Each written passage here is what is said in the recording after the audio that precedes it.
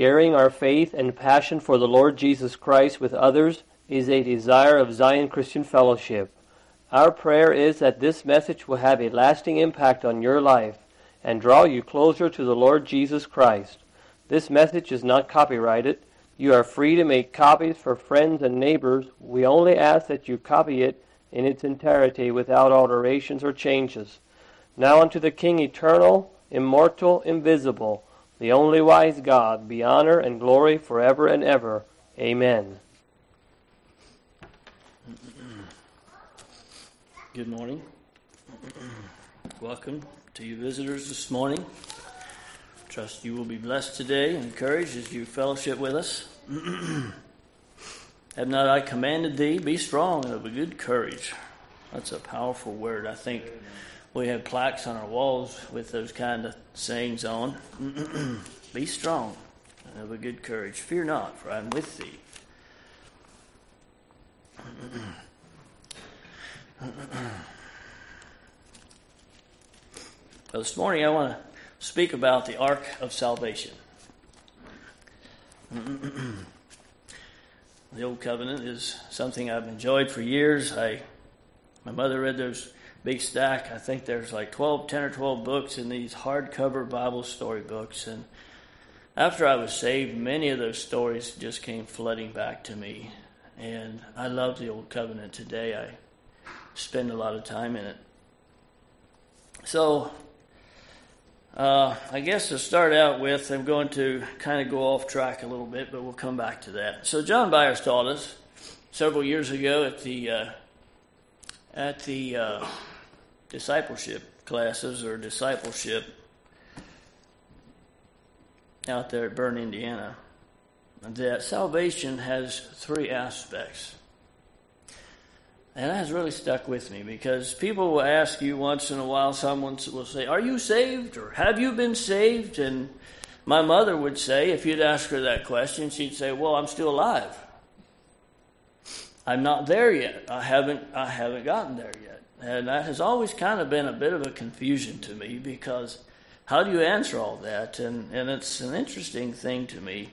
Now, John shared some things about that, and he said he shared it with young people in particular, and I guess I was young in the faith because it really spoke to me. It wasn't that it needed to be to young people, and that's not necessarily where I'm going with this today, but there's a past, a present, and a future when you talk about saved, salvation. So he gives this illustration of a cruise ship that's cruising over the ocean, and you know what all is on cruise ships. I probably will never be on one. I never have been. I'm not sure I'd want to be. But tied to this cruise ship is this lifeboat that's bobbing along behind in case this cruise ship goes down, right? So he said this illustration is a picture of the world. The cruise ship is the world, and we all know that it's going to go down. The lifeboat is tied on the back, and in there is Christians, it's pilgrims. And they're bobbing along, and it can be a rough ride back there. So, the idea of the lifeboat behind this cruise ship is that we know the cruise ship is going down. So, we're trying to get people off of the cruise ship into the lifeboat because the cruise ship is going down. So, this is John's illustration. This is not original with me. I'm not that smart, not that wise, so I'll just learn from him. So there's a danger, he says, in being so close to this cruise ship. You're on the lifeboat, and once in a while, someone on the lifeboat says, this is too rough, it's not worth it. And they will board the cruise ship.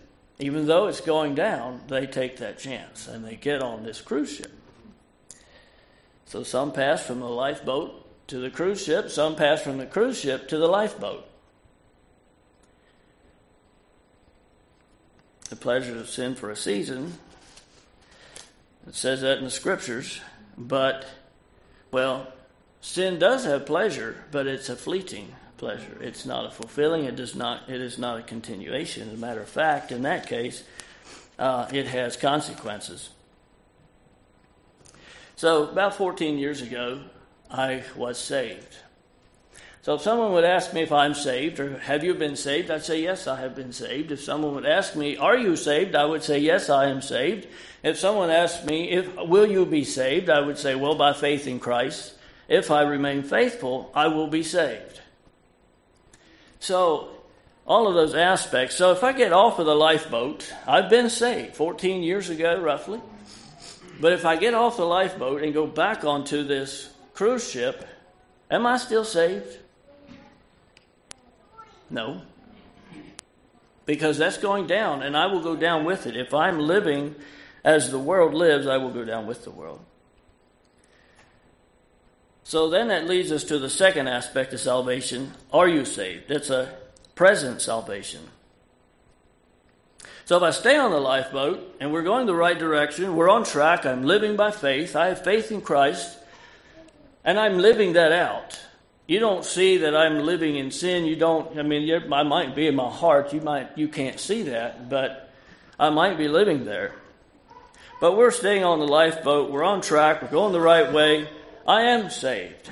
That's present. Today I am saved. Am I in heaven yet? No, this ain't heaven. So I will be saved, right? So there's three aspects of salvation, and I have really appreciated that through the years of my Christian life. So anyway, why don't we have a word of prayer for what I want to share next? I just feel like we should pray. Let's pray. Lord, I pray this message this morning would fall upon the ears of those that need to hear it. Lord, I pray this morning that you would shut the ears of the small children that should not hear it. Lord, I just pray that you would take this word. It is your word, God, and I pray that you would multiply these few loaves and fishes that I bring here this morning, God. I'm just a man. There's nothing special about me. You use broken vessels, Lord. You save them and cleanse them and make them meet to be taken up in the Master's hands and used. And so, Lord, I just come in that sense this morning. Take these few loaves and fishes that I have brought here this morning and multiply them. Pray in Jesus' name. Amen.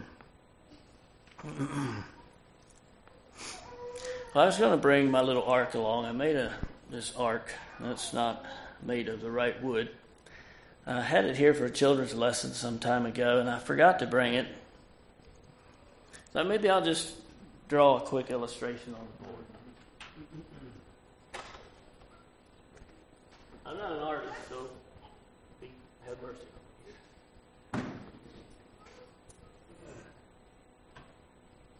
I'm not sure what this thing looked like, but we're just going to do something like this. In this, we'll draw a ramp here so the animals can get on somehow or the other. Maybe we better throw a rail on there. Okay, so this is the ark, and here's the door of the ark.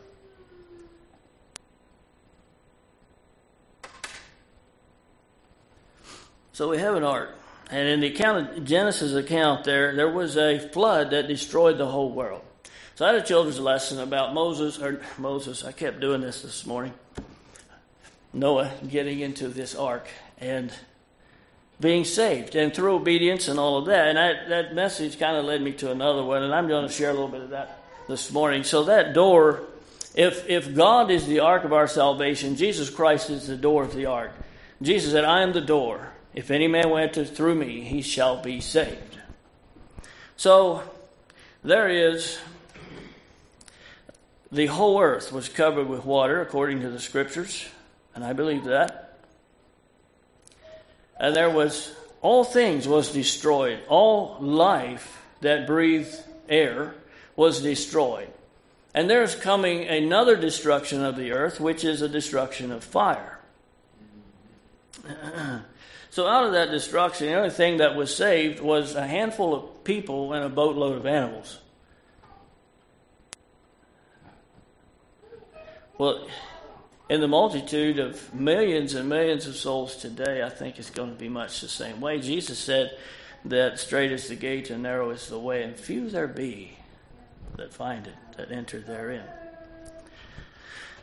So this was an Ark of Salvation that Moses got into. And God is our Ark of Salvation. We don't have a literal ark to climb into to be saved from the destruction that is coming upon the world. But in Noah's day it was a flood, and the next destruction is fire. The elements will melt with a fervent heat, and everything will burn up. The cruise ship is going to sink. Noah entered the ark through the door. So here's where I want to go with our message this morning, down this road a little bit. Have you entered that door? The ark is God. It is salvation. And except you enter that door into that ark, after the door was shut, there were people pounding on the side of that thing, but it was too late. The door was closed. So the question is, have you entered that door? That is salvation. You must enter that door for salvation. Jesus said, I am the door. If this cruise ship sinks, and it's not if, when it sinks, will you be on it? The only way to be saved from the wrath to come is to enter through that door. Maybe you're enjoying the cruise ship, you're riding along, and you're saying, well, someday. But I was thinking about that this morning. Well, what if we could see God's calendar? And this is just an illustration that breaks down. But if you could see God's calendar, you'd say, on December the 10th of 2022, I'm going to be saved. Well, good. I wanted to be saved someday, but not today. And then you realize with horror that December the 9th, Jesus is returning. That's on God's calendar. And at that point, it's too late. Once Jesus comes, that door will be shut. And you cannot be saved. So Christ returns and your someday hasn't come yet. That's a terrible thought.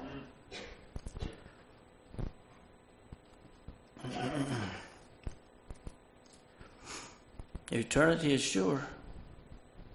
Once it's over, it's over. But the door's open this morning. He didn't come back yet. The door is wide open. Jesus stands ready to forgive you. He stands ready to cleanse you, to make you a new creature. To make you a part of the beloved. Come to that door. The blood is pleading your cause. Come to Jesus. He will save you. It's just that simple. Faith in Christ. Won't you enter into the ark through Jesus to be saved? So that's the first aspect of salvation. I'm going to give you an invitation this morning. If you're not saved, there's an invitation. I can't save you, but Jesus can. You go through the door, which is Christ Jesus, into the ark. So, second aspect of salvation is Noah. He believed God. He went through that door, and so he was saved from what happened. The rains came and beat upon that ark, and I'm sure it wasn't beautiful. I'm sure he didn't just nicely lift up and float away. The descriptions I get there is that the earth opened up and the heavens opened up the windows, and this was some kind of a rough ride. I'm sure it was. And I thought about that in comparison to the Christian life, and we bob along in life sometimes in this ark, and I think we probably feel a little bit like Noah did in there. You think about that ride. I mean, you're out there, there's just a few people in the world. The church is few, and she looks small in comparison to evil and what's going on in the world around us. And you compare that situation there. Noah's in that ark, and he's bobbing and maybe spinning in that big thing. I don't know what all that felt like or looked like, but we have doubts. We have fears. And I think Noah probably faced the same things. He was as human as we are. So last Sunday we heard about a terrific storm and a man that was threw overboard, and this big fish swallowed him. And it says the sailors were very afraid. It wasn't the words they used, but the sailors were very afraid. And I have no desire to experience a storm like that on a ship. I'm not keen on water. I enjoy swimming, but let's keep it manageable, not out there where you can't see anything.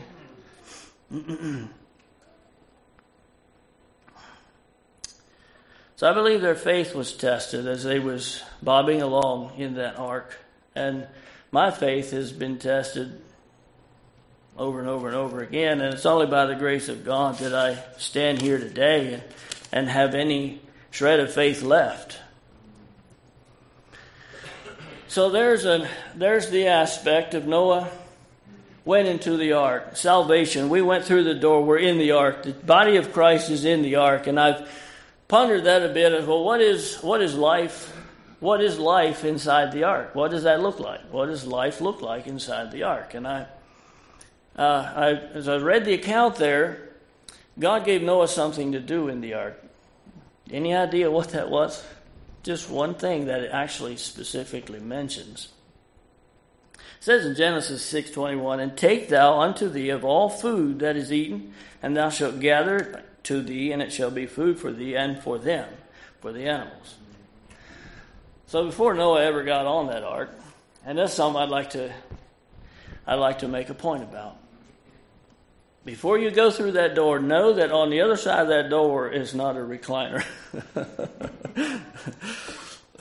I've sat on a recliner in there for a while, but I'm not sure where that all plays out in theology. But did I really?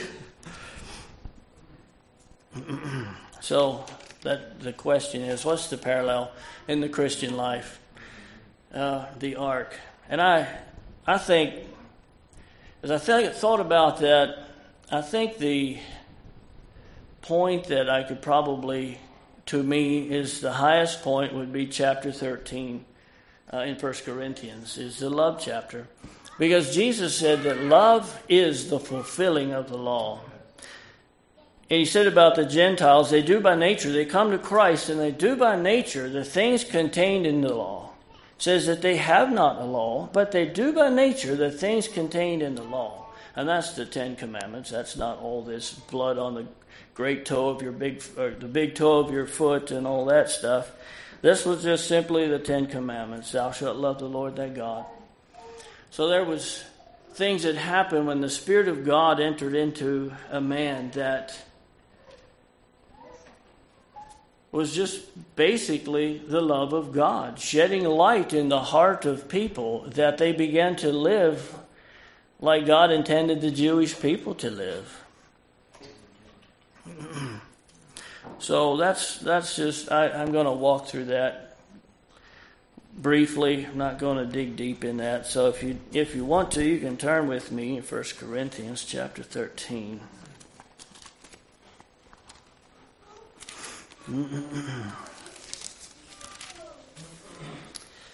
If we could get this, it would probably fulfill every command in the Scriptures.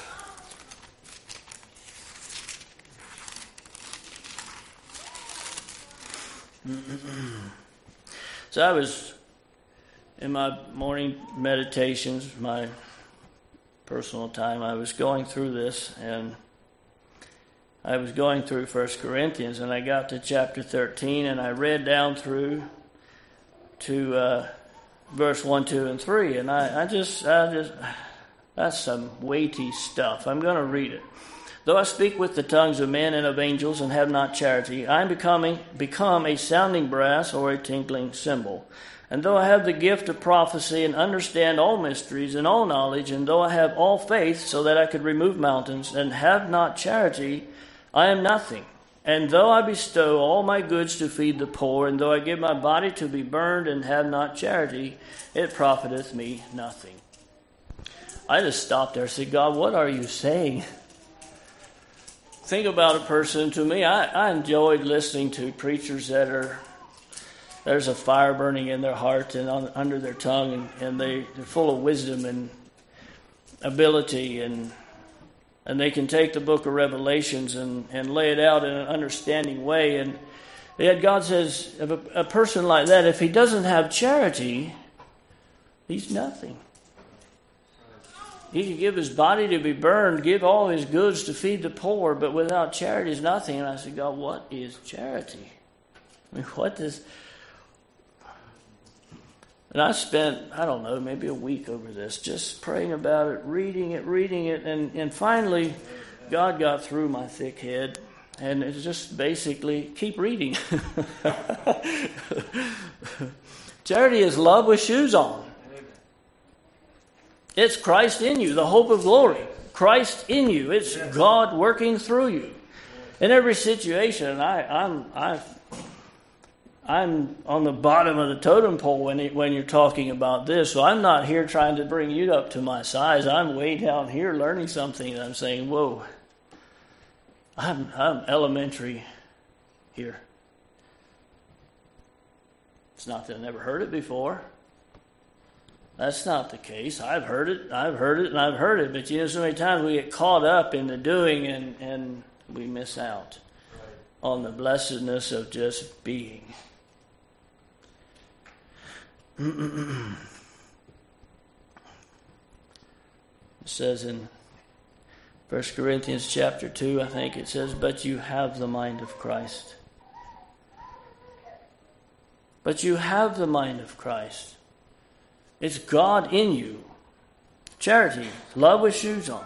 And you start reading there in verse 4, and I was just thinking, well, if I could put Jesus in a human body again and bring him into our fellowship here, we could see how this is walked out, right? There's Christ is our perfect example.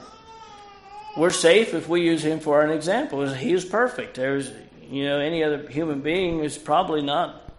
He's still going to fail somewhere, more than likely.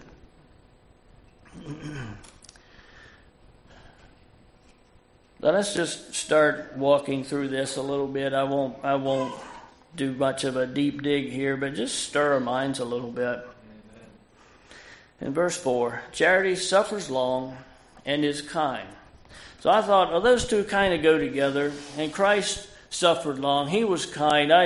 For years I walked in sin, lived in sin, and there are more that have done that kind of thing and deep depravity. And yet, Christ did not damn us, did not condemn us. He stretched out his hand to us. He was long-suffering. He could have snuffed our life out because of our whatever, to bring judgment upon our sins. But he didn't do that. He was long-suffering. He suffered long for me, 26 years of suffering, you might say. And he was kind. When I turned to Christ, he didn't turn to me, he was already turned to me. His heart was wide open all along. Throughout my life, looking back, there was times when I felt God was doing something, but I did not understand God. I had no teaching and no understanding. So that is the Jesus that we're looking at. That is the example that we're looking at this morning. I'm sorry, Brother Earl. I almost texted you this morning. He said, Earl, could I trade with someone and have a main message today? But I didn't want to do that. It's a little heavy maybe for an opening meditation, but I feel it is what the Lord gave me this morning, so I'll share it. It's long-suffering and kind. Bring that into the body of Christ. And, we've all been hurt. I've been hurt. But Christ didn't only forgive me. He then reached out to me. He took the initiative. He was the one that I hurt, and he took the initiative, though, and still reached out to me. And I realized that's not natural, and it's hard to do, but it is possible. It is Christ, and that is our example. That's a tall one to look to, but I believe that is what we should do. Charity envieth not. And I thought, well, if we had Christ here beside us, that's not really fair. He has everything I want to be as a Christian, right? Well, let's go to the brotherhood. And charity envieth not. I was thinking, well, there's always someone that's going to be a better preacher than you and have more money than you and be a better whatever. There's always going to be someone that we could envy. But I think the Lord gave me something there. When you look at Christ, it says he had no outward beauty that we should desire him. So maybe most of us are handsomer or more beautiful than Christ was. And Christ was 100% human being. So he may have had something, if he was walking here with us today, that he could be envious of. Isn't that a strange thought?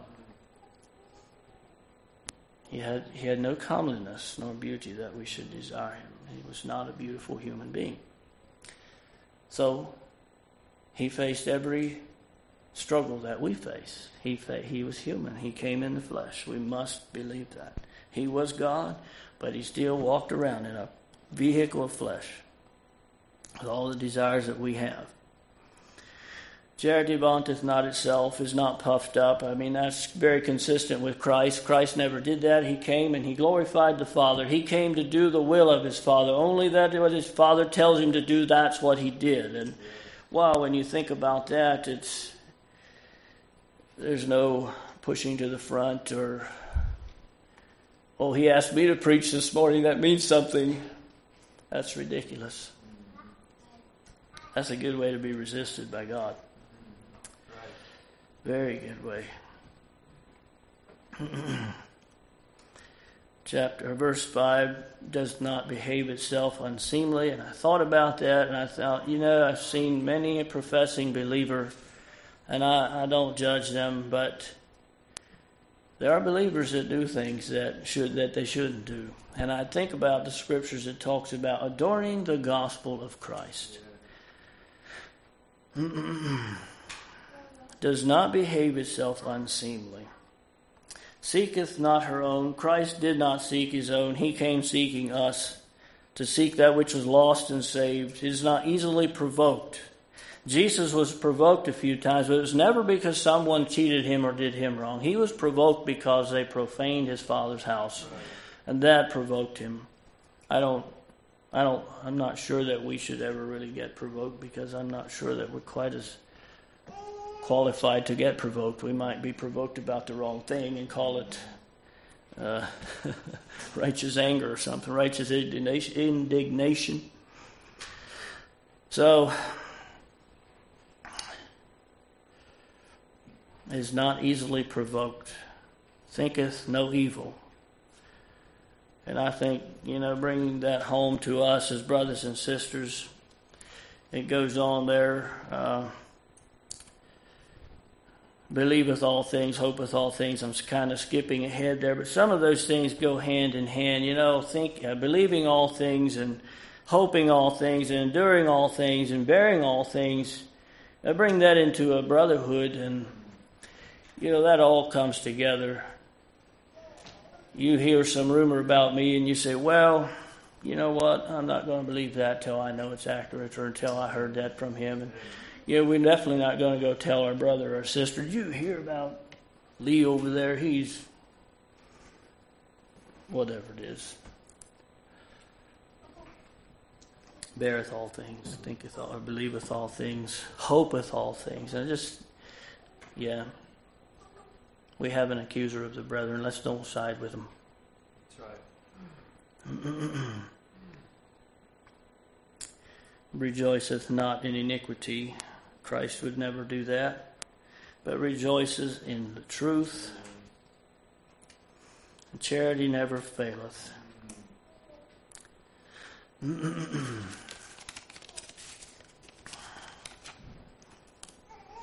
So we who have come through the door, we're in the ark. And God told Noah before he entered the ark, that's something for you to do. Once you're on the ark, feed the animals. And God has called us into the ark, and he has put shoes on us, whether we like it or not, and whether we know it or not. And our shoes are leaving tracks.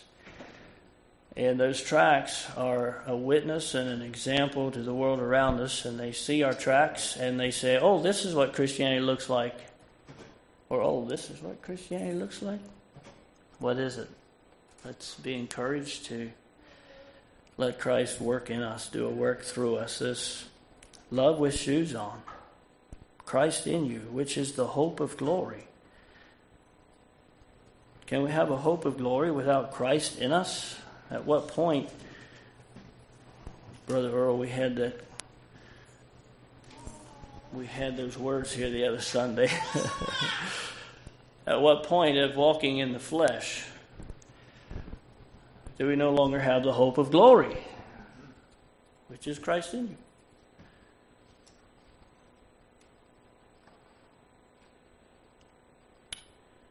you? Well, let's be encouraged. God wants this more than we do. Isn't that kind of a thought-provoking few words there? I think a lot of times we think God is stingy. He doesn't want to give us what we need, but that's not the case. So let's be faithful, because we have not yet seen the end of our salvation. We've been saved. We are saved. But if we want to be saved at Christ's return, we need to be found in the way. Was saved, am saved, and shall be saved. So that's my encouragement this morning. Let's be found in the way when Christ returns. Many of us have been born again. We've entered in that door. We're in the ark. And the ark is on the ocean of life. We're bobbing along out there, and there's turmoil, there's tribulation. And I'm sure that there was probably relational issues aboard that ark. You think about that. For a year in close proximity there, they probably had some things to deal with and work through. What do you think? I think they probably did. So I just be encouraged this morning. Christ wants to dwell in us. I'm speaking to myself. I'm not trying to tell you how you need to be necessarily. Just encouragement to the body of Christ that Christ wants to dwell in us.